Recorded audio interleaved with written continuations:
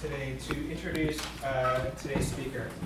I first got to know Joan Kuyak a couple of years ago, and I think this is a testament to her longevity and experience as a community organizer. When I was working on an oral history project that interviewed Joan for work that she was doing in Kingston in the late 1960s on tenants' rights activism.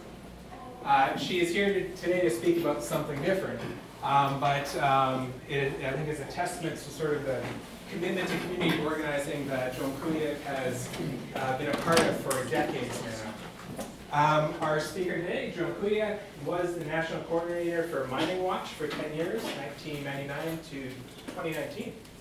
2009. 2009. That's 20 years. No, 10 years. 10 years. I wrote it down. The book that she is talking about today, Unearthing Justice, How to Protect Your Community from the Mining Industry, will be part of a book launch tonight at Novel Idea Bookstore at 7 p.m. There, the book will cost $28. Here, you can pay Joan directly, it costs $20. So hey. That's a deal. And it all goes, more goes to Joan. So, without further ado, I want to introduce Joan Kuyak, longtime community organizer, someone who I have immense respect for, and I'm so happy that he's finishing off our fall term at SNID. Joan?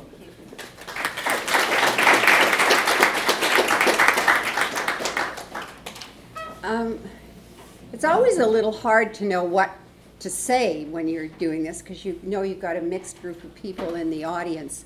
And I was just wondering how many people here have actually seen a mine. Oh, a lot of you. That's great. So you can help. There's a couple of seats down in the front here, guys. So I'm going to do a little bit of elementary stuff about mining in the talk. So correct me if I'm wrong. I'd be happy to have that. And just to tell you that I'm thrilled to be here today, and I'm pleased that SNID has invited me, and thank you for the nice introduction, Scott. I've lived in Sudbury for 30 years. I moved from Kingston actually in 1970 and lived in Sudbury until I went to work for Mining Watch Canada. And one of the things that happens in life is that where you live and what you do shapes who you are. So you develop a particular set of attitudes and ways of being that are an outgrowth of the place you come from. And I've lived in Kingston for 5 years and basically left here to go live in Sudbury with my then husband, and I worked at a variety of jobs and did a lot of different things. And what always happened was that the mining industry so dominated the town. When we moved there, it was the time of one of the biggest booms in Inco and Falconbridge's history, and there was 30,000 people working on construction of the new mine shafts and stuff. I got to tell you, it was a blast to be a young person in a mining town during a boom. A lot of our friends were living in tents. They were renting out, the closets were being rented out at $45 a week. But we were young and we thought it was great. And I don't think it was until about 1975 when all the layoffs had happened and the number of people working at the mine dropped precipitously. And I ended up meeting people from the Midewin tradition, Anishinaabe people who lived in Sudbury, and started understanding something about the costs. And because I worked at legal clinics and as a community organizer, what you got every day was immersed in the costs, the terrible costs that these mines created in the community. And in some ways, I think I started working on the book then. That was when I realized that the mining industry, although it created the jobs and the incomes in that place where I was living, was not only creating those jobs, it was creating a whole other set of issues. And when I went to work for Mining Watch, I had a chance to research and find out an awful lot more. One of the things I used to say to people from the industry is I think I've heard more mining horror stories than anybody else in the country. So it certainly forms your mind. You have a particular attitude to it. And in the book I say very little about the number of jobs, the contribution to GDP, and the other things that the industry does. It does a really, really good job of talking about that themselves. and I had to make a decision about not repeating that in the book. It's biased. And these are the 5 things that I've come to learn about the industry that I think we all need to know when we're making decisions about whether we should have mines, expand mines, or about how we close them down. The first one, and I'll expand on these as we go through, is to say that mining is at the front lines of the colonial assault on Indigenous people in Canada and around the world. If it's not mining extraction, it can be some other kind of extraction, but mining particularly tends to be at the forefront. And it continues to be, it's not in the past. It's a waste management industry that depletes the very resource it depends upon. It provides short-term benefits and has long-term consequences. Most mines don't last more than 10 to 15 years. If they last longer than that, it's usually because there's another mine that can be developed beside it.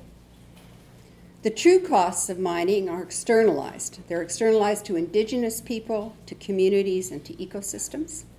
Or often they're not counted in dollars, and so they're disappeared.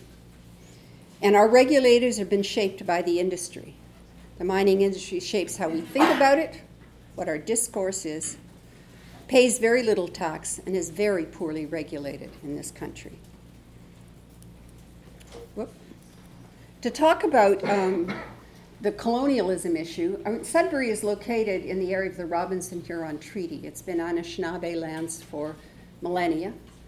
And in 1850, a treaty was signed with the tribes there because copper had been discovered, and copper had been discovered through the Indigenous people who lived there, and there were miners that wanted access, miners and banks that wanted access to that copper and gold.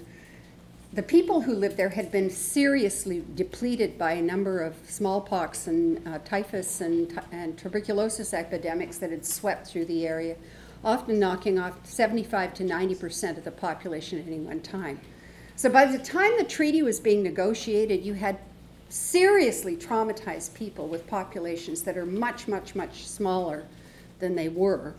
And the treaty, amongst other things, said that they would pay people in the treaty area $2 per person based on the mineral wealth that was being extracted from the region. That was increased in, I think, 1860 to $4, but never increased after that. And the industry itself says that over $1 trillion in wealth have been extracted from Sudbury alone. That has since ended up in the courts in the Robinson-Huron Treaty discussions. And in fact, they won the first level of the case. It was appealed by Ontario. And the judge, Tricia Hennessy, who made the decision, didn't talk about quantum. So they're back in the courts around some technical issues and talking about amounts, but it's also under appeal from Ontario. So that fight is still ongoing. And if you visited communities around there, you'd know that the ecological price they've paid for these mines is horrific. Canada, as you've probably heard many times, is a predator on the international stage. We have huge amounts of assets in other parts of the world.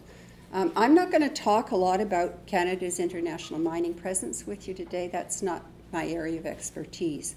But there's certainly lots of information about it.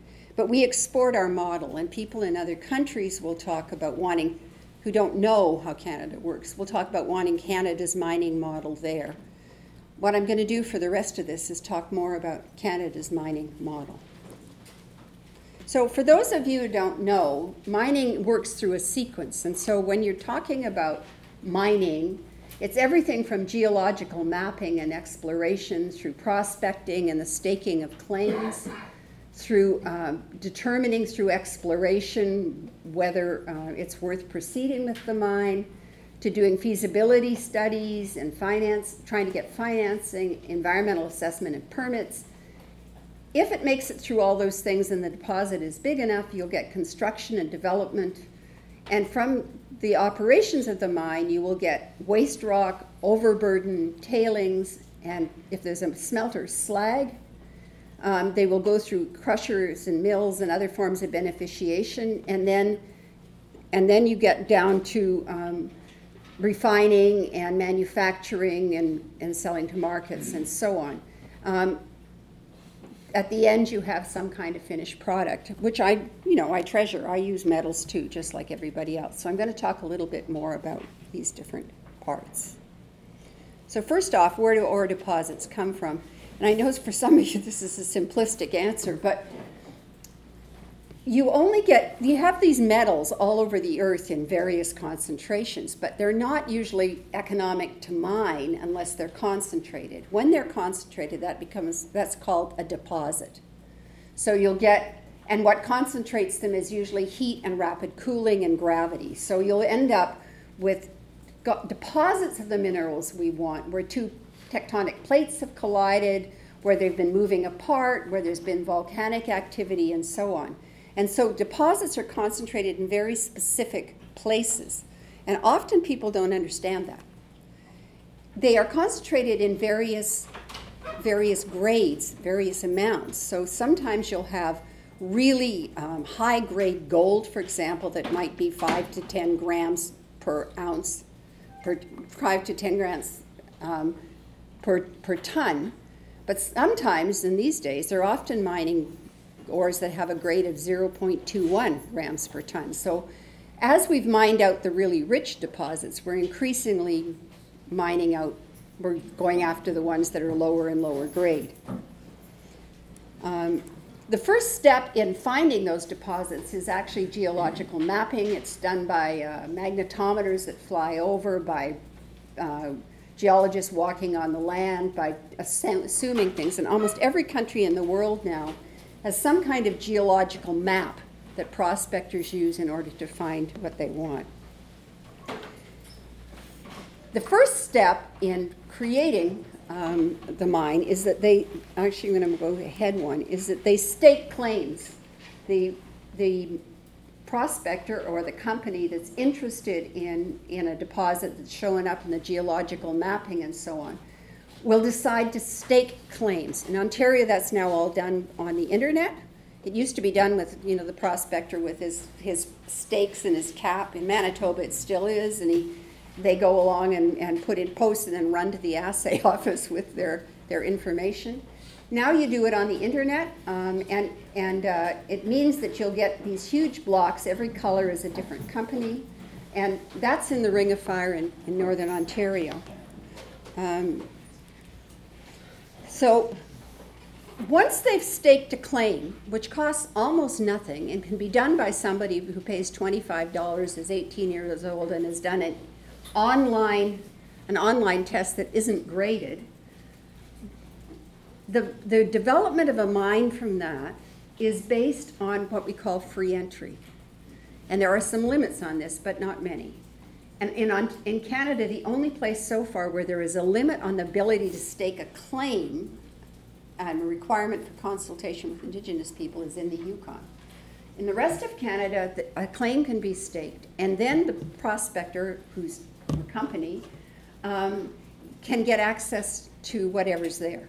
And the first part of that is that the mineral rights, the rights to the subsurface, are separated from the surface rights. So there have been many fights here and in other places between people who have surface rights and suddenly discover they don't have the mineral rights. And somebody's staked their land and want to explore it, and they have very limited options for stopping them. A number of provinces say that they have to get the permission of the landowner before they can enter on the surface. But in almost all cases, the minister can override that decision, either in Quebec by expropriating the surface rights, or as in some other provinces just by a requirement that it happen. So under free entry, all lands are considered to be open for staking and mineral exploration unless they've been expressly withdrawn by law. So if something's withdrawn as a park, it may or may not prevent people from access to the subsurface right. The person who stakes the claim has the right to develop a mine on the claim. It's a first come, first served basis, and frankly it's there because miners used to kill each other over the claims, and they wanted some way to sort out whose right it was. So there's no permit blocking for, say, bad actors, somebody who's abused their privileges and so on. And so free entry is still a problem in Ontario. Once you move on to the next stage, exploration, once you move on to exploration, then there is, in Ontario at least, a requirement for consultation with First Nations and the filing of some kind of plan for what you're going to do when it's over. Oop, that's the one I want. So, but what you need to understand is that only 1 in 10,000 claims become a mine. So people who are faced with claims being staked on their land, like people are in the Ring of Fire picture we saw, are thrown into complete chaos. There's a few chairs down in the front, you know. I don't bite. The people who have these claims staked on their land are thrown into complete chaos. Communities start fighting with each other. The company's probably telling them that they've got one of the biggest gold deposits in the world on their land and they're all going to get rich. Or at least they're going to be able to pay for a new water treatment plant if they're an Indigenous people. And others are really concerned about the land. It becomes a really serious problem, and it gets worse as we go through these early stages in the mine. And in most cases, the deposit isn't going to be worth mining. It's not economically viable. But all this kind of chaos happens before that's established. Early exploration, which is the first level, includes trenching the land, power washing rocks, taking big grab samples, building some roads in, and it can cause considerable damage. And once, if they find something and they move to advanced exploration, then they're going to take in drill rigs, and they're going to drill holes to see what's in the subsurface, and they'll be drilling around what they see as the deposit to try and figure out if there's anything there. The more drill holes there are, the more clear you can be about whether there's anything there or not. I've seen companies like Copper One and Barrier Lake Territory claim that they had the biggest massive sulfide deposit in Quebec with no drill holes at all. So you never know. So just the impacts of mineral exploration are really high. And the first one to know is that most of the time, or a lot of the time, the people doing the exploration are not mining companies in the sense we know them. They don't have operating mines. What they're doing is mining investors. They're getting a whole lot of shareholders to invest, and then they use that to pay themselves quite well, $300,000 a year sometimes, out of the shareholders until the money runs out or whatever. And at the same time, they create all this chaos that I talked about in the communities. Some of those conflicts are irreparable. And certainly in Northern Ontario, around the Ring of Fire, this has been a horrific issue. It is also the moment, when the claim is staked, it's when the third-party interest is created on Indigenous lands. These are in many cases lands that the Indigenous people do not think belong to the government, to the Crown. And now they're put in a position where they have to include a third party in all their discussions, the mining company. And quite frankly, I don't think they've got any right to do that. It's horrific.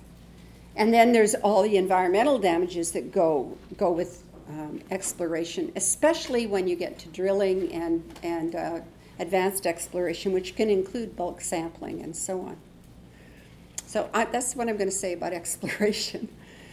The next step, if they're going to develop a mine, there's different kinds of mines that get developed. There's hard rock mines that require this picture here. There's ones with an inclined shaft and slope, which can have a ramp that takes trucks down.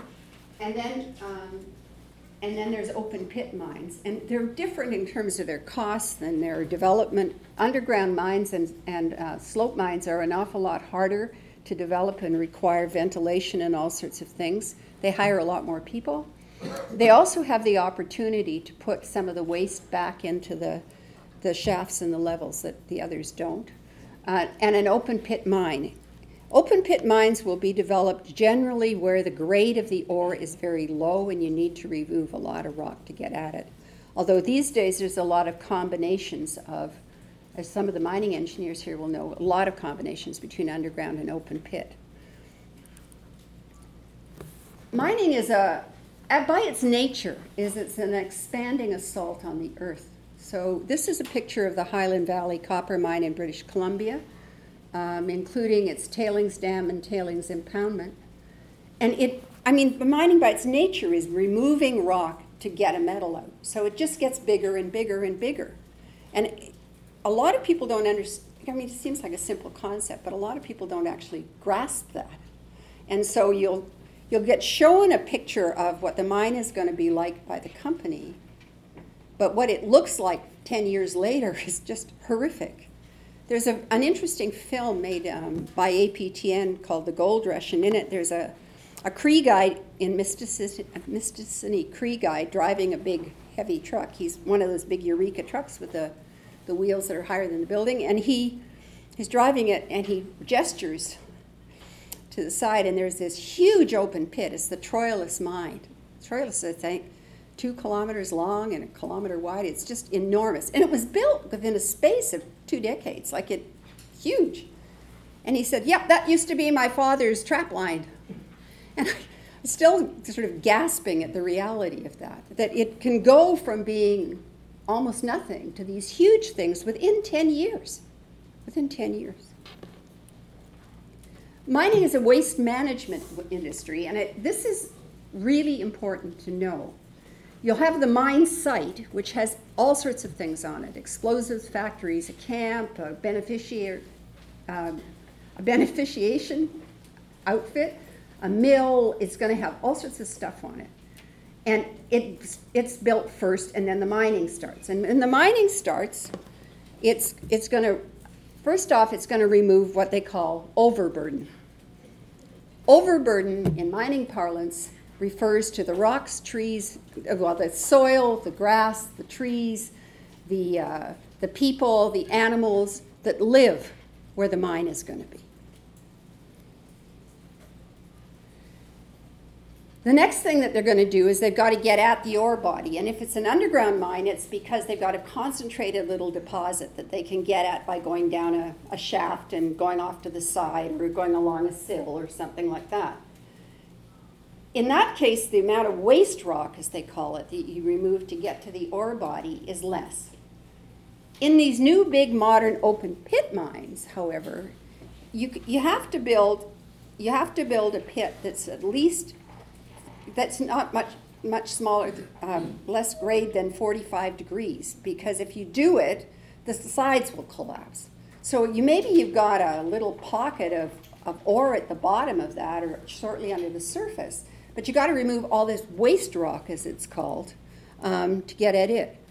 So some mines are as much as 4-to-1 waste rock, and you're talking about 4-to-1 in terms of the waste rock, what the French call stérile, which I always think is interesting, and the ore body itself, which is the place where the ore is, and it's still going to have to be smashed up more. So they remove the waste rock, put it aside. It's got all sorts of issues with it. And then they get the ore out. And when they get the ore out, they send it to the mill and the concentrator. And it's ground to a face powder consistency by steel balls and rods in these huge, big sag mills. And then taken to these flotation units in the concentrator, where they use gravity and various chemicals in order to extract the metal that you want. So sometimes those chemicals will be cyanide. If it's gold, it's going to be sulfuric acid, probably, if it's copper. But there's a whole other reagents that are used there, and all that becomes part of the waste. Once you get the gold or the copper or the nickel out, then you pump the waste, which is now this powder in a slurry, to a tailings impoundment. The waste rock is usually used to build the roads and the dams around the pond, and the slurry is pumped into there and has to be maintained forever. Um, I, what happens if you don't keep it underwater or keep it under clay or do something else with it? If it's got sulfides in the rock, it is likely it'll interact with the ground up surfaces are now exposed to air and to water, and there's a bacteria that will work on them that creates something called acid mine drainage. This is a pretty extreme example, but once acid mine drainage starts, it's hard to stop it, and it can continue forever. Some rock, and the problem with the acid, the sulfuric acid that's created with that process, is that it takes the other metals that are in the waste and leaches them out of the rock, and then it'll drain into aquifers and water systems and so on. So the protection against acid mine drainage becomes one of the puzzles that mining engineers have to struggle with all the time. It's really, really serious. And in old mine sites like Sudbury, it's a really horrific problem. There's other problems too, but that's... So this is the Highland Valley one we talked about. Their tailings impoundment is 9 kilometers long. One dam is 3.3 kilometers across, and it's 165 meters high, and they're planning to increase the height of the dam, I think it's to 240 meters or so, and increase the area. It's in an old valley in the mountains. Downstream from that is a number of communities and people who, if the dam ever went, they're toast, it's gone.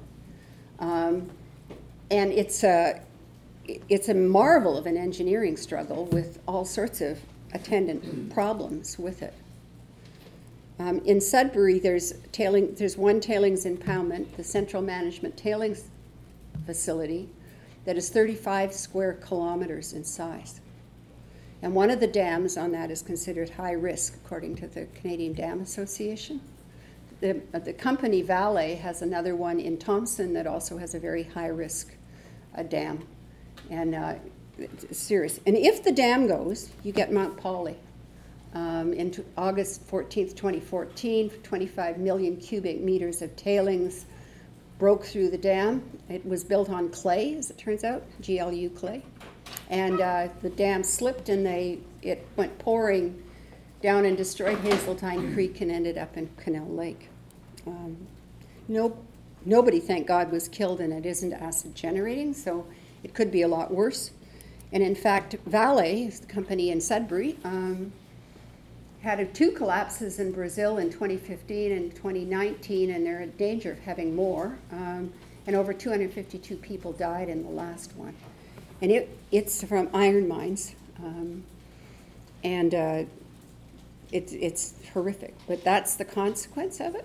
There are people who study tailings dams who like to say that every one of these saturated water dams is really, really dangerous. And the hearings on Mount Polley, the independent engineering panel that looked at it, who were really reputable mining engineers, said that kind of saturated tailings should never be built anymore. And there are alternatives to it. They can filter the tailings, but it's expensive and companies don't want to do it. And they've been permitting mines in Northern Ontario and BC that don't have that kind of tailings.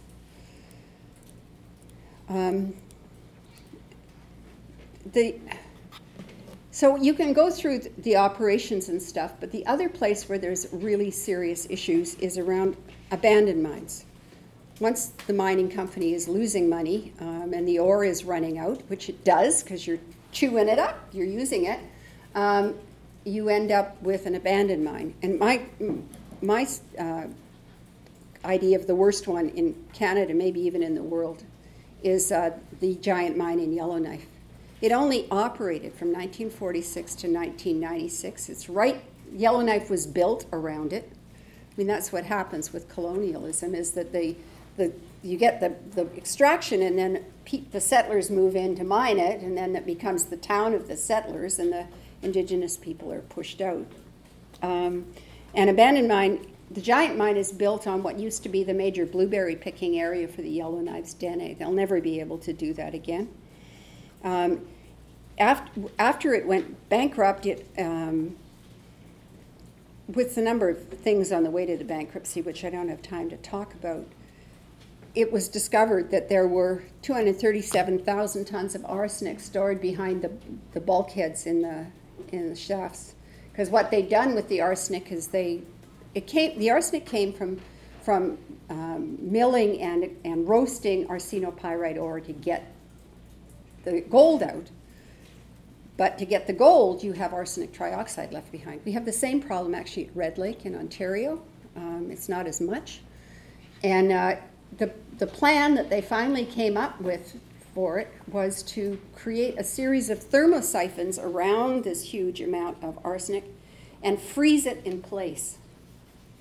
It's only, the community had to fight like crazy, and I'll talk a little bit more about that later, to get that to be only phase one. They couldn't figure out how to get it out without endangering workers in the community. And so these thermosiphons are there to freeze it in place. The other thing I want to talk about before I move on from that is smelters. This is the Hudbay smelter. It's now closed. It's on the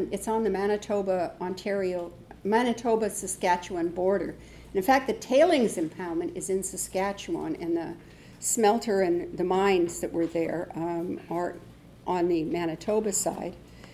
When it was operating, it was the largest lead and mercury emitter in North America, and it's left behind a huge legacy in terms of mercury contamination. This is an Environment Canada slide, 100,000 parts per billion of mercury in the red area there. Snow Lake is one of their mines. They're still operating there, and there's serious mercury contamination problems there too. In Sudbury, where there was 125 years of mining and smelters and refineries and tailings impoundment, there's all sorts of legacy issues from the smelters. And around there's Vale in Sudbury, and the other company now is Glencore. But I did some work on how the government and the public is protected against a spill like we were talking about, or contamination from Vale. That's the central management tailings facility that I was talking about. The costs, Vale says, of remediating all of its Sudbury operations is $330 million. I can tell you that that's just total underestimation. And if you add in these other properties that I mentioned here, it comes to $548 million. And frankly, in Ontario, Vale gets to self-assure. The financial assurance for Vale is a line on a subsidiary's balance sheet. They call it an asset retirement obligation, and that's what we've got. Now, it is the only company in Ontario that can self-assure, but since the spills in Brazil, they're now at junk bond status. They don't have much money. So it's very, very disturbing. So they must pay billions in taxes, right? I remember going to a Senate committee hearing, and this senator was getting more and more angry at what I was saying. He said, well, they pay billions in taxes. That was in 2001. And Jack Mintz, who's a noted conservative economist, had just done a research on the mining industry and found that they, in fact, paid the lowest taxes for any industrial sector in the country. And so I did some work on it, and I thought I'd just give you an example from that Hudbay smelter we saw. In 2018, Hudbay declared profit of $171 million US, about 225 million Canadian. And that's their declared profit. God knows what their real profit is, but that's what they declared. And of all the taxes they paid, they have to do this on a website called Estima. To Manitoba, Snow Lake, Flin Flon, and Creighton, they paid less than 7% of that declared profit to those communities, the ones that are most affected and are living with the mercury contamination and everything else. But their named executive officers, about 5 guys, made in that same year 13.8 million Canadian. So if you look at it, I mean, they almost paid their 5 executive officers almost as much as they paid in taxes. I mean, it's absolutely shocking. If this was a junior company, they'd be paying their mining NEOs large sums and no taxes because they don't have any profit. It's called BEPS. It's Base Erosion Profit Sharing Systems that they use to try and avoid having any profit to pay taxes on. Hudbay has paid no payments to Indigenous governments in Manitoba. None. None. And they have a reclamation security for all their properties, and I don't know what form it's in, of $200 million. I mean, if there's ever an example of regulatory capture, as we call it, that's it. And frankly, if you start looking at any of the mining companies in Canada, you're going to find the same thing. It means going through their financial statements and comparing it to the ESTIVA amounts and then looking at what First Nations declare. But it's really horrific. It's part of the work I do, and I almost can't believe it. I do it and I think, this couldn't be true. Really? Really? So anyway, that's it. So my basic position, I guess, is that we got to demand respect for the huge costs of these minerals we take for granted. I didn't even talk about workers' rights here. When I was in Sudbury, in 1981, there was a huge set of layoffs again.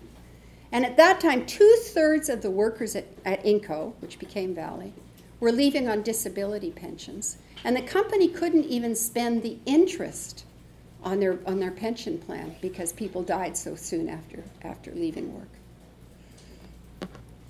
There's still, I mean, they like to say it's one of the safest industries in the world, but they don't look at chronic illness. And in fact, industrial disease and death is a big part of this. So I'm going to just quickly talk a little bit about how we protect what we cherish. Jacinda Mack, who's a Secwepemc leader in British Columbia, talks about her work being a love story. It's about what we love and how we cherish it and how we protect things so that our children won't have to carry so much. And an awful lot of people end up becoming mining activists and not wanting to be. I often start talks when I go places by saying, I'm so sorry you had to become a mining activist. Their land's been staked, somebody's got brain cancer, they're dealing with an abandoned mine, and they don't know where to go. And they discover that they have to become an activist because they don't know, they have to do something about it. So I'm going to talk a little bit about how people organize, because it's different depending on what you want to do and what the context is. And I guess I cut my teeth organizing in Sudbury. This is a Google Earth picture of Sudbury. There's that massive tailings impoundment we were talking about. These are lakes that people swim in. They're making a big do these days about cleaning up there's Long Lake here, I guess. They're making a big do about cleaning up some arsenic from an old mine at Long Lake, but it's pretty small compared to the rest of it. Some of that's housing, but an awful lot of it is tailings impoundments and waste rock dumps and smelter mines. That doesn't show the adjoining area at Falconbridge where there's just as much. When you want to organize in a community that has become so totally dependent on mining, it's really hard to do anything. And there's a number of reasons for it. The first one is that there's a huge discrepancy of wealth and impoverishment. Miners make good money because nobody will do the work if they're not paid well, right? It's the same with people in Fort Mac. People do the work because they're going to get enough money to make it worthwhile. But what that also means is that there's an awful lot of people in the community who don't get anything. So the Anishinaabe people who were displaced were some of the poorest in the country. And I worked as the program coordinator for a project called Better Beginnings, Better Futures for 10 years, where we were working with one of the poorest communities in Ontario. Remember, $1 trillion worth of wealth taken out of here. And I'm working with one of the poorest communities in Ontario, in the Donovan Flour Mill, that picture you saw at the beginning. It's very hard to negotiate with an existing mining company because nobody wants to take over that mess and nobody wants to lose jobs. So a company was, we're just going to pick up and leave if you make us, if you don't give us the water permit, or if you don't let us discharge tailings, or if you don't let us do this or that. And people cave. I mean, it's just too intimidating and frightening. there's generally amongst people who live in the heart of those kind of communities and work in those industries, you cannot afford to think a lot about how much you love nature, because you're destroying it with your work, right? So I know amongst our friends when we were younger, and I think it's still true, it's really hard to keep being respectful of what you're for nature when you're hurting it. And one of the responses to that is just to make sure you drive over it as fast as you can in your new ATV. It's a really difficult thing, and again, you're shaped by what you do and how you do things, and it makes a difference.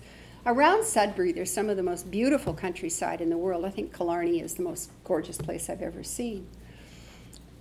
But for years, it was being poisoned by acid rain, and nobody in Sudbury wanted to do anything about it. And now you see the same stuff in the fossil fuel industry, where the people who have become dependent on those things for their jobs can't afford to think about climate change. It's too hard on your conscience. It's too hard on who you want to be. There's all sorts of studies that show that drugs, alcohol, and recklessness are big issues in mining communities. They sure were when I was there. There's a tendency to blame the ill health of people who live in places like Sudbury on their smoking and drugs and alcohol. But frankly, even in communities where that's the case all over, and Sudbury still came out as having the highest cancer rates in any metropolitan area in Canada. There's a lot of denial and fear. I didn't know, for example, when I was in Sudbury, that the orange sand I was carefully digging into my garden was tailings. They'd use tailings as fill. And the grass was dead when I moved in, and I started digging this stuff over. I didn't know about tailings. And I didn't actually want to know when I started finding out, because it would mean that I'd been poisoning my kids with my garden. Now, people do the right thing with tailings in Sudbury. They spread lime by the bucket load on the ground, and it does moderate it. But people don't want to talk about it. It's always a problem when you're trying to organize on environmental issues in these communities. And the time they did the Sudbury soil study in 2000, the Ministry of the Environment did a study that took 8,000 samples. And when we tried to raise issues about what we were finding, we were fought even by the local food group, because they thought that it would be better to be growing your own food than not, and they didn't see an alternative. And the other thing that happens if you're trying to organize in those communities, you can't get any information. You really count on people who work in the industry telling you stuff, because it's really, really hard to get it. And it can look very open and transparent, but how the information is developed, and if any of you are doing research on mining communities, you'll know how hard it is to get that stuff. And getting enforcement, even when you do have proof, can be very, very hard too. So that's organizing in a mining dependent community. Where there's abandoned mines like Giant, the people there, I actually think this guy, who's now a member of the Legislative Assembly, Kevin O'Reilly, did more than almost anybody else. Kevin started talking with his buddies. When he moved there, he was working for the Dene Nation, and he could see the mess, smell the mess, and he's a bulldog of a guy, and he just started getting people together, and they started, chesting and talking to the Yellowknives about it, who were really, really suffering. But in order to get something done, he had to go beyond Yellowknife. Kevin was one of the founders of Mining Watch Canada. He worked with set up a group called Alternatives North that works with the Dene people who live there. And he helped start a national movement around abandoned mines. There was the National Orphan and Abandoned Mines Initiative that we helped start with the Mining Association of Canada. They brought people together to educate them about it. They researched like crazy, just digging. And they finally got awareness about the issue. And then the proponent for the environmental assessment was the Ministry of DIAN, the Department of Indian and Northern Affairs. And they ended up having hearings that went on for quite a long time to look at the best proposals for at the best way in order to do the cleanup. And that's when, of course, they realized that you couldn't actually clean it up. All you could do was contain it, and that's when they came up with the freeze wall. But they did manage to win a number of things: an oversight body, a form of independent environmental monitoring agency. They did win a lot more money for it, and they also managed to get an agreement from the federal government that this would only be phase 2, and that research on how to actually clean up that arsenic trioxide would be found. What they didn't win, and it's indicative of all this, is they did not win the apology to the Dene people that they wanted, to the Yellowknives Dene, or compensation for them. And in fact, there's been a number of cases like that in Canada where people have wanted an apology and they haven't got it. Certainly the feds drew the line there. So what about if you want to stop a mine before it starts? Well, there's a few things that a mine needs before it can go anywhere. It needs an ore body that's economic to mine. It needs access to capital in one way or another, huge amounts. I mean, this is a totally different amount of money than you need to do an exploration project. We're talking billions. They need access to land where the mine is and the supporting structure, so pipelines if you're talking fossil fuels. If you're talking mines, roads, rail, access to labor, markets and the means to deliver them, and regulatory approvals. And if you're trying to stop a mine, you try to make one of those the showstopper. That's what you do. So I'm going to just briefly tell you the story of the Raven underground coal mine on Vancouver Island. I had the privilege of working with people who were trying to stop the mine. Most of Vancouver Island is coal, and so they've had a lot of experience with it, and there's still an operating mine, I think, at Cumberland, just north of Courtenay. But when the forestry industry collapsed, the people there had spent maybe a decade trying to come up with different ways to rejig their economy. What could they do? What kinds of things could they create that would replace the forest industry? And they had done all sorts of work. The coal mine was going to be built at Fanny Bay, which is here, where there was one of the biggest shellfish aquaculture industries in Canada. Fanny Bay oysters are famous everywhere. They were bringing in millions and millions of dollars a year for First Nations and settler communities. They also are a retirement community. Tourism is big. And the company was going to truck the coal over these mountains in the middle to Port Alberni, from over here, and turn Port Alberni into a coal port. It has a huge sports fishery. It's got all sorts of other things going on there. So they came up with they'd had alternative plans, and the company came in as a great place for a coal mine, and everybody went, what? And 250 jobs. They said $1 billion in GDP, but you never believe that. And they were going to do all this, and the people organized, and they organized around their alternate vision. So they first off, they did a whole lot of research and analysis, which they posted on a website they set up. They talked to everybody. They talked to everything from the Girl Guide Association to local businesses to local organizations. They got a lot of support from retired university professors out there, a lot of retired people with lots of skills. The First Nations asserted their title and responsibility for the land. They pumped the vision of a new province, the other kind of economy that they wanted, got more and more promotion, and they realized that they did studies on multiplier effects and so on, and realized that it would bring in an awful lot more money than the coal mine ever would. And then they engaged in the proper channels. They would get so many people out to environmental assessments that the fire marshal often had to close the hall because there were so many people there. They captured the discourse around what mattered, and in fact they won. They became the first environmental assessment mine ever turned down in the BC environmental assessment process. So that was huge. The story's in the book. And I'm going to just end my talk by saying that I think we need a new story. We need to put mining in its place. We still need metals, but we could be getting a lot of them from recycle, reusing, and conserving. Certainly conserving. I mean, we know that recycling isn't going to be enough, but we do know that you can do a lot more. We could be remining tailings and landfills for the metals that we need. We can get as many metals often from recycling cell phones as we can from mining. We have to make mining pay its full costs.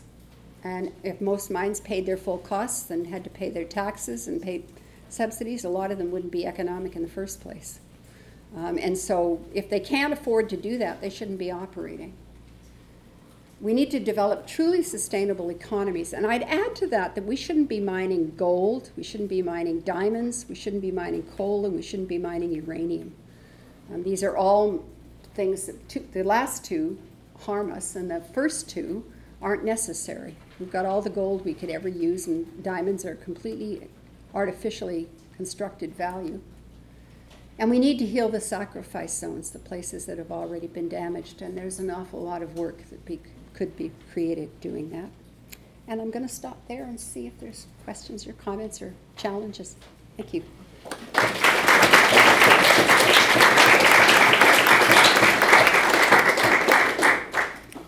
think we have about 25 minutes. Yeah, for I think so. question and answer, but I'll just let you navigate the field. Okay. Yes.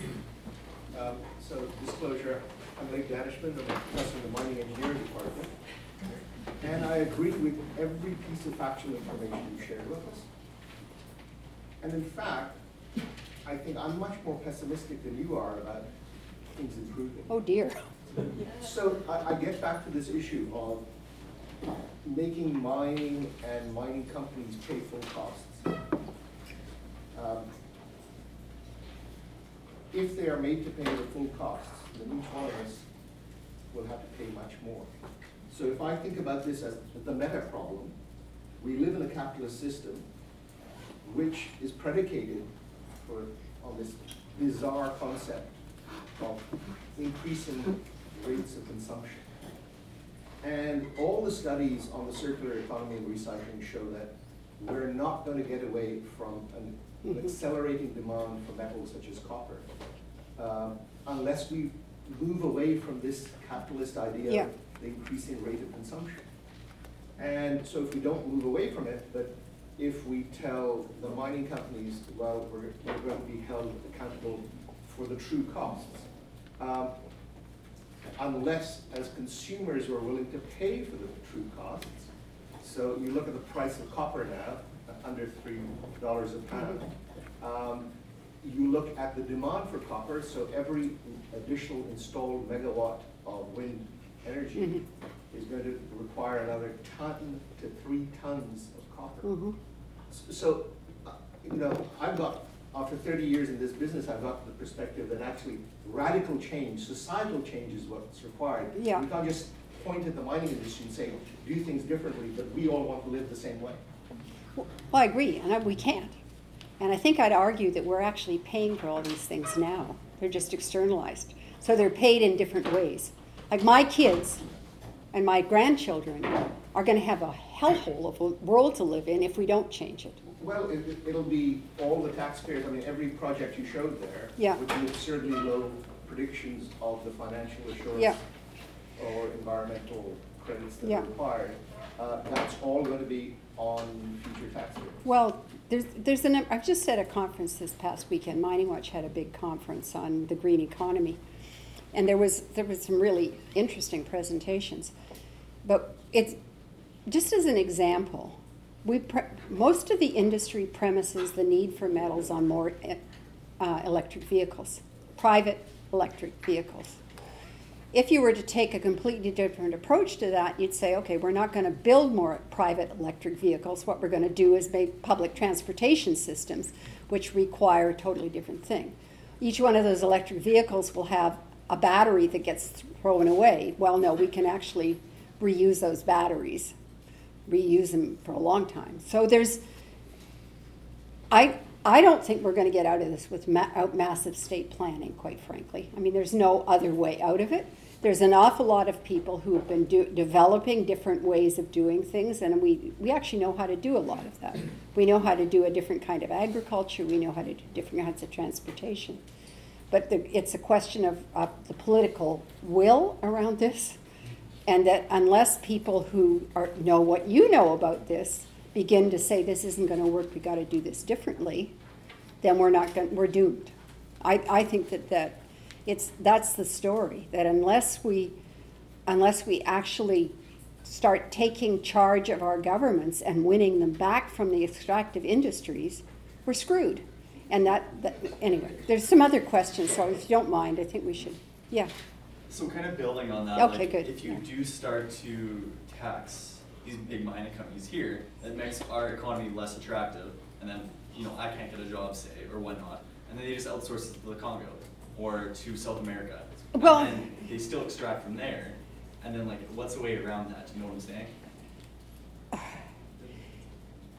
saying? If we do that, it'll make it less attractive, but that hasn't stopped them in the past. And quite frankly, most of the reserves in Canada are pretty mined out anyway. And you know that. The big reserves are gone. And they're not going to mine lithium here when they can try and get it by screwing over Bolivia. But I mean, in Canada, at least we have environmental and social standards that are above. No, we most don't. other countries. That's a myth. Really? Yeah, it's a myth. They're full of holes. Let me tell you, we have the mushiest environmental and social standards in probably the world. And it's because of the way the industry lobbies. What they do, the standards look great. They look just fabulous. But there's always little holes in them.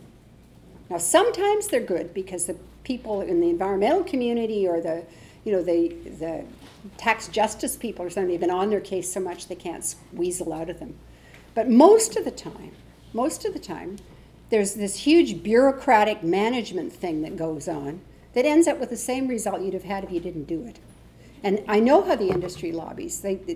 People like Justina Laurie-Lean from the mining industry spend all their time looking for the loopholes. When I started at Mining Watch, tailings and waste rock were not in the National Pollutant Release Inventory. They said they weren't really wastes. And that had been won over a coffee between Justina and a person from the ministry back when they were developing the NPRI. And that kind of thing happens all the time. So one of the difficulties of trying to change these things is actually getting rid of that discourse about how great it is. And it isn't. It isn't. Yep.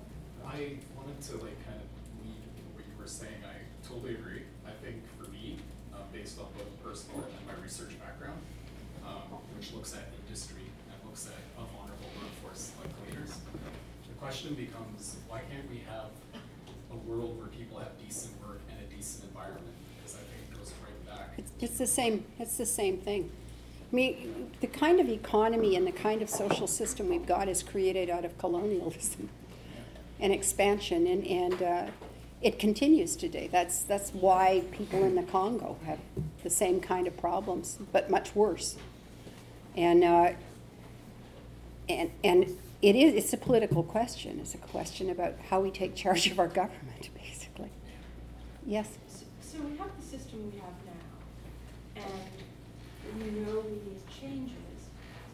What would be a first step? You said make mining pay full costs, and of course. But we don't, as consumers, buy mined materials. We buy end products. When we buy those end products, even now, most of them come from China. China's standards for mining are even perhaps more lax than our own. Do you think that if we don't, how do we manage this on an international stage? I mean, you're saying you think that deposits in Canada are largely mined out, so it will be a fading issue here. What about in the rest of the world, and particularly China, where most of our consumer goods come from? Well, you're asking absolutely huge questions, right? But it's a huge, complex issue. Well, I do think that individual consumption matters, but it's also the kind of industrial consumption is much, much bigger. And controlling and taxing and reducing subsidies are a big way to go. In many countries now, Canadian mining companies are creating havoc, just horrible havoc. And really, we should just get the heck out of there. Like, we should be getting the heck out of most Indigenous communities where we want to mine. Canada's not helping, it's extracting. That's what it does. So what I'm talking about really is creating a political environment where people don't want and will fight the government over those kinds of extractive investments, that we'll stop subsidizing damaging projects, and that we will invest the money that we hopefully would get from taxation on projects like public transportation and other ways of doing things that build community and stop our sort of individual grab. I always want to say when people ask those things, who do you mean by we? Who's we here?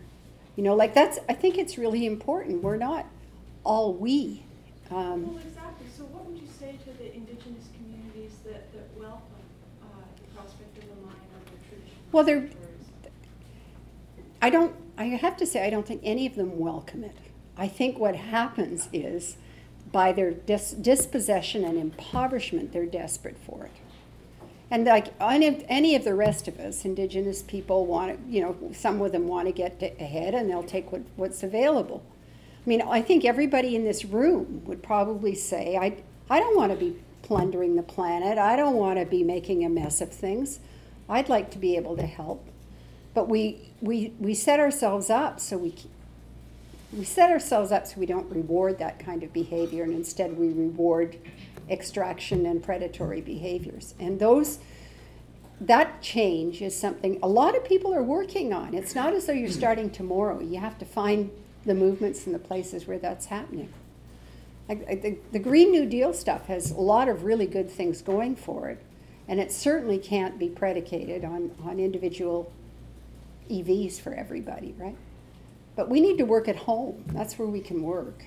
And I don't think most other places in the world will do better if we just left them alone, frankly. Yes? You mentioned the electric cars and the lithium batteries, and there's a mineral, I forget the exact name, but it's something like a medium. Yeah. Canada in the Maritimes has, I think, 40 billion tons of it, and Bolivia has 80 billion tons of it. And other than that, it doesn't exist anywhere. And if they really push, if our society pushes for electric cars for everybody, it's going to make terrible chaos for Bolivia and this place in the Maritimes. It's But probably I already don't mention been. that much. What you suggested, Yeah. using more public transit is probably the right answer. Yeah. But I don't hear them pushing that. No, well, they're not. This is this battle. Frankly, we're in a battle for the future of the planet, and you folks have to decide which side you're on.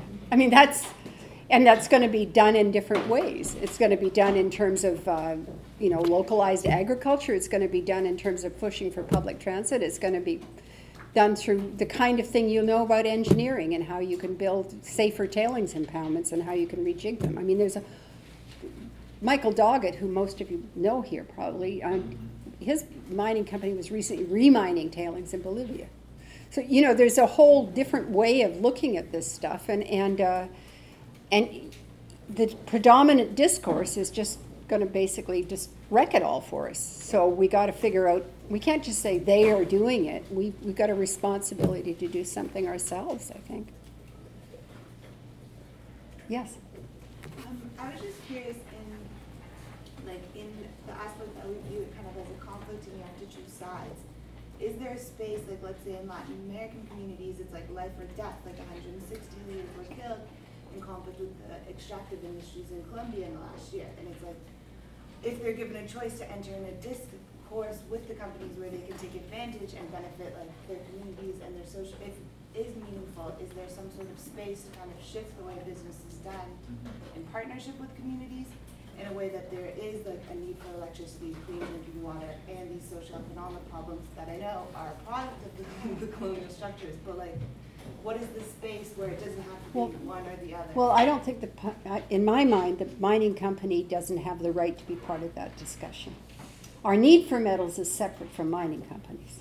Mining company is a structure that's developed to extract the minerals from the ground and to make money. Most people running mining companies aren't even miners. They're investment bankers. So what they're doing is funneling money from transforming the earth into a commodity, and then they're funneling that to their directors.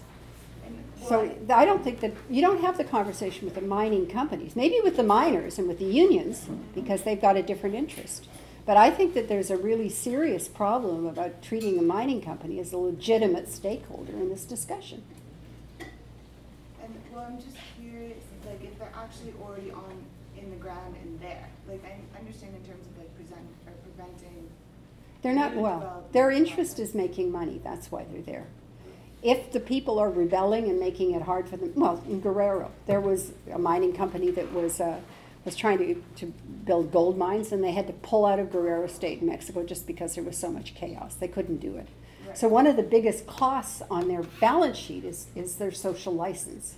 It's getting the right to do things. That's why they invest so much money in these social license discussions and towards sustainable mining and the International Council of Mines and Metals and Global Compact, blah, blah, blah, blah, blah, it goes on, is because what they want is the social license to be a legitimate stakeholder in that place and to talk.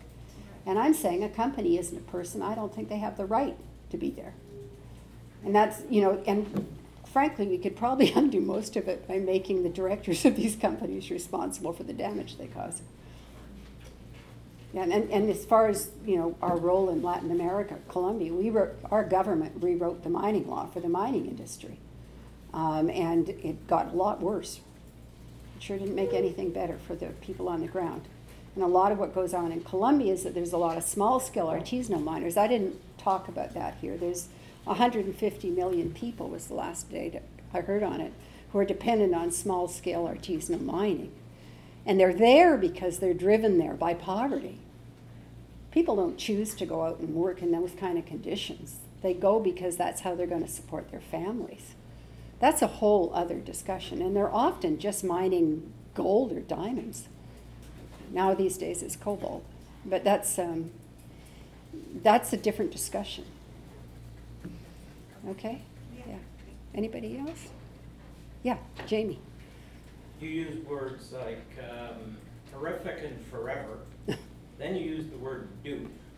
So I don't want to, let's put that aside because we get into a discussion that's demobilizing.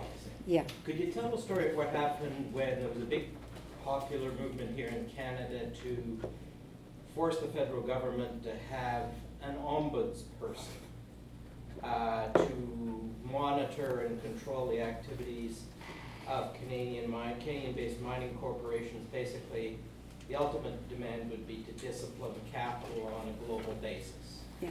So it was a big effort. Could you talk about that? I'll talk briefly about it. Okay, big story. 20 years of struggle for nothing. Basically what happened is people wanted to get Canadian mining companies under control, as you're asking. And they organized, Mining Watch was involved, and so were a number of the churches and Development and Peace and the labor unions and a whole lot of other groups.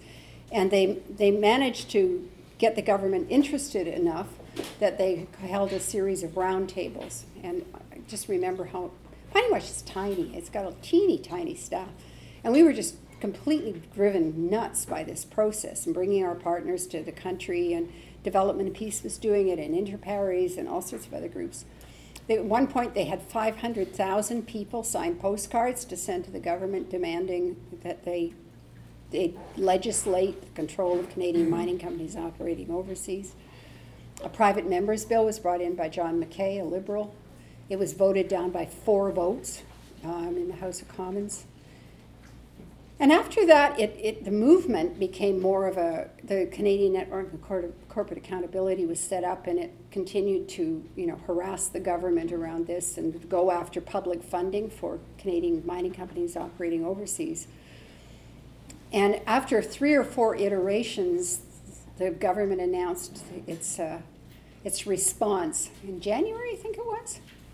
And they appointed an ombudsperson to allow Canadian mining companies to try and regulate Canadian mining companies, but she has no power. Basically, she can't subpoena witnesses, she can't make decisions about what's going to happen, and she can't do anything about public funding. So it's basically nothing, and it's public. In fact, she came to the Mining Watch conference, and she wasn't there for long, and I looked over, and there's the Mining Watch bullet banner, and she's standing beside it, and her picture is being taken. That was her contribution. Yep. So you say how the mining industry in Canada is completely unregulated and isn't. I'm not saying completely. So I'm curious what you think, because mining's always going to be a requirement. We're never not going to need more metals, especially with the increasing demand and increasing population and the way technologies are moving. You're always going to need these metals. There is a lot of regulation in Canada as far as compliance with Section 35 of the Constitution Act when engaging with Indigenous communities, and requirements to oblige by treaties that have been in place previously, and then the number of environmental assessment requirements, both pre-mining and post-mining as far as reclamation goes. Within reason, because we always will need mining in Canada because of the abundance of resources that we have, what do you recommend is the next step if you want to see such an improvement in the industry? Well, first off, I don't agree with everything you said, and you're exaggerating what I said. But I put about here. That's what I think. I think we need to be certainly making sure that we recycle, reuse, and treasure the metals that we've got. We throw them away. If you mine landfills, you'll get enough gold for any of those uses. Copper may be another issue, but before we start mining more copper, I would suggest that we should be mining some landfills. But we also could very much be looking at what those uses they're for. There was a big study done by the industry itself called the Mines, Minerals, and Sustainable Development Initiative. It was led by Rio Tinto. In 2003, I think, they published their report.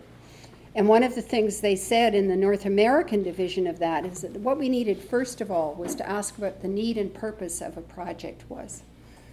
And that if we didn't, the need and purpose of any mining project, and is it being built for things that we really need? Could the metal be obtained from somewhere else?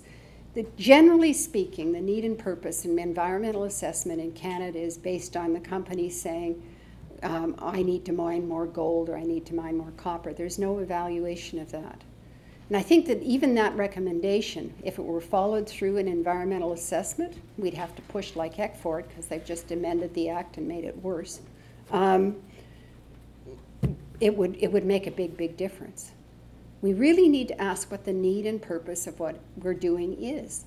And there's no magic bullets. It's going to take a whole lot of different work and different ways of doing it. Yes, we need metals, but can we get them elsewhere? Do we really need metals for more EVs, or can we find a way to do it differently?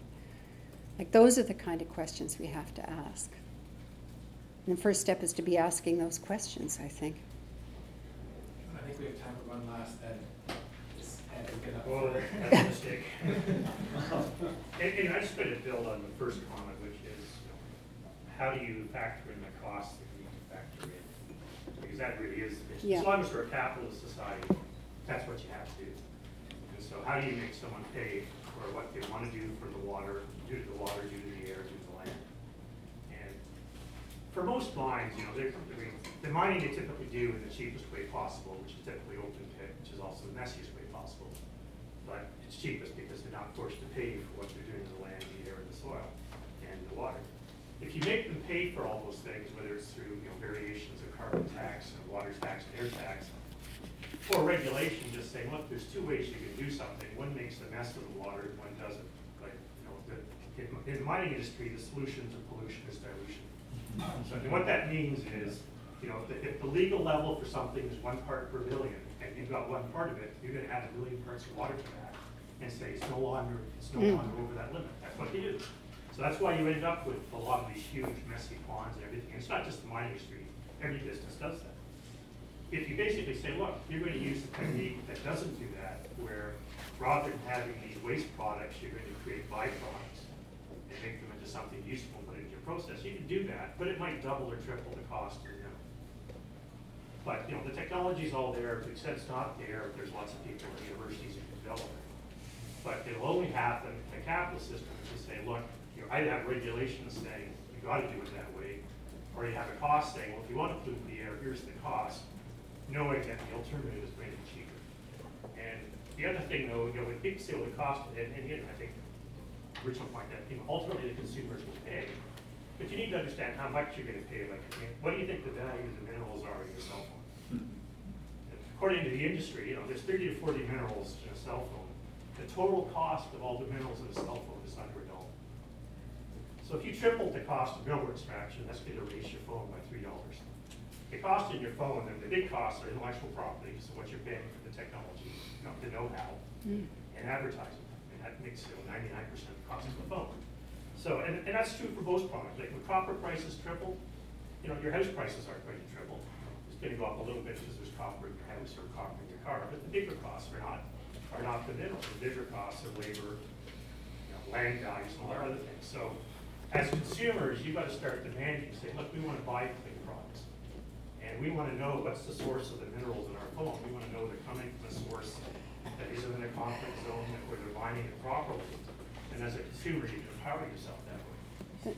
But, you either want to work it that way in a capitalist system, or you accept the fact that if we keep going the way we're going, there's going to be a revolution, and we will get to having a total government-controlled economy as the only other solution. But I think, as consumers, you all want to demand, look, companies should have to pay for what they're doing to the air and the water, which means I'll pay more as a consumer, but I want that choice of pay. Right now, you don't have that choice. All you can do is buy products that they're produced by Reckitt Water. Thanks, Justin. Okay, so I'm going to end. I've got 4 books there. They're $20 each if you want to buy them. So see me. Thanks very much.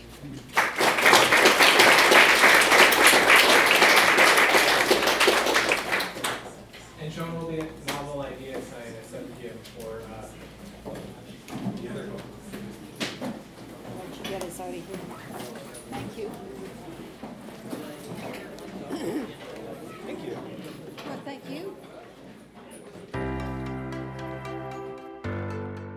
Thank you for listening to this podcast produced at CFRC 101.9 FM in Kingston, Ontario at Queen's University, situated on the traditional territory of the Anishinaabe and Haudenosaunee peoples. The CFRC Podcast Network at podcast.cfrc.ca is brought to you by the generous support of the Queen's University Faculty of Engineering and Applied Sciences.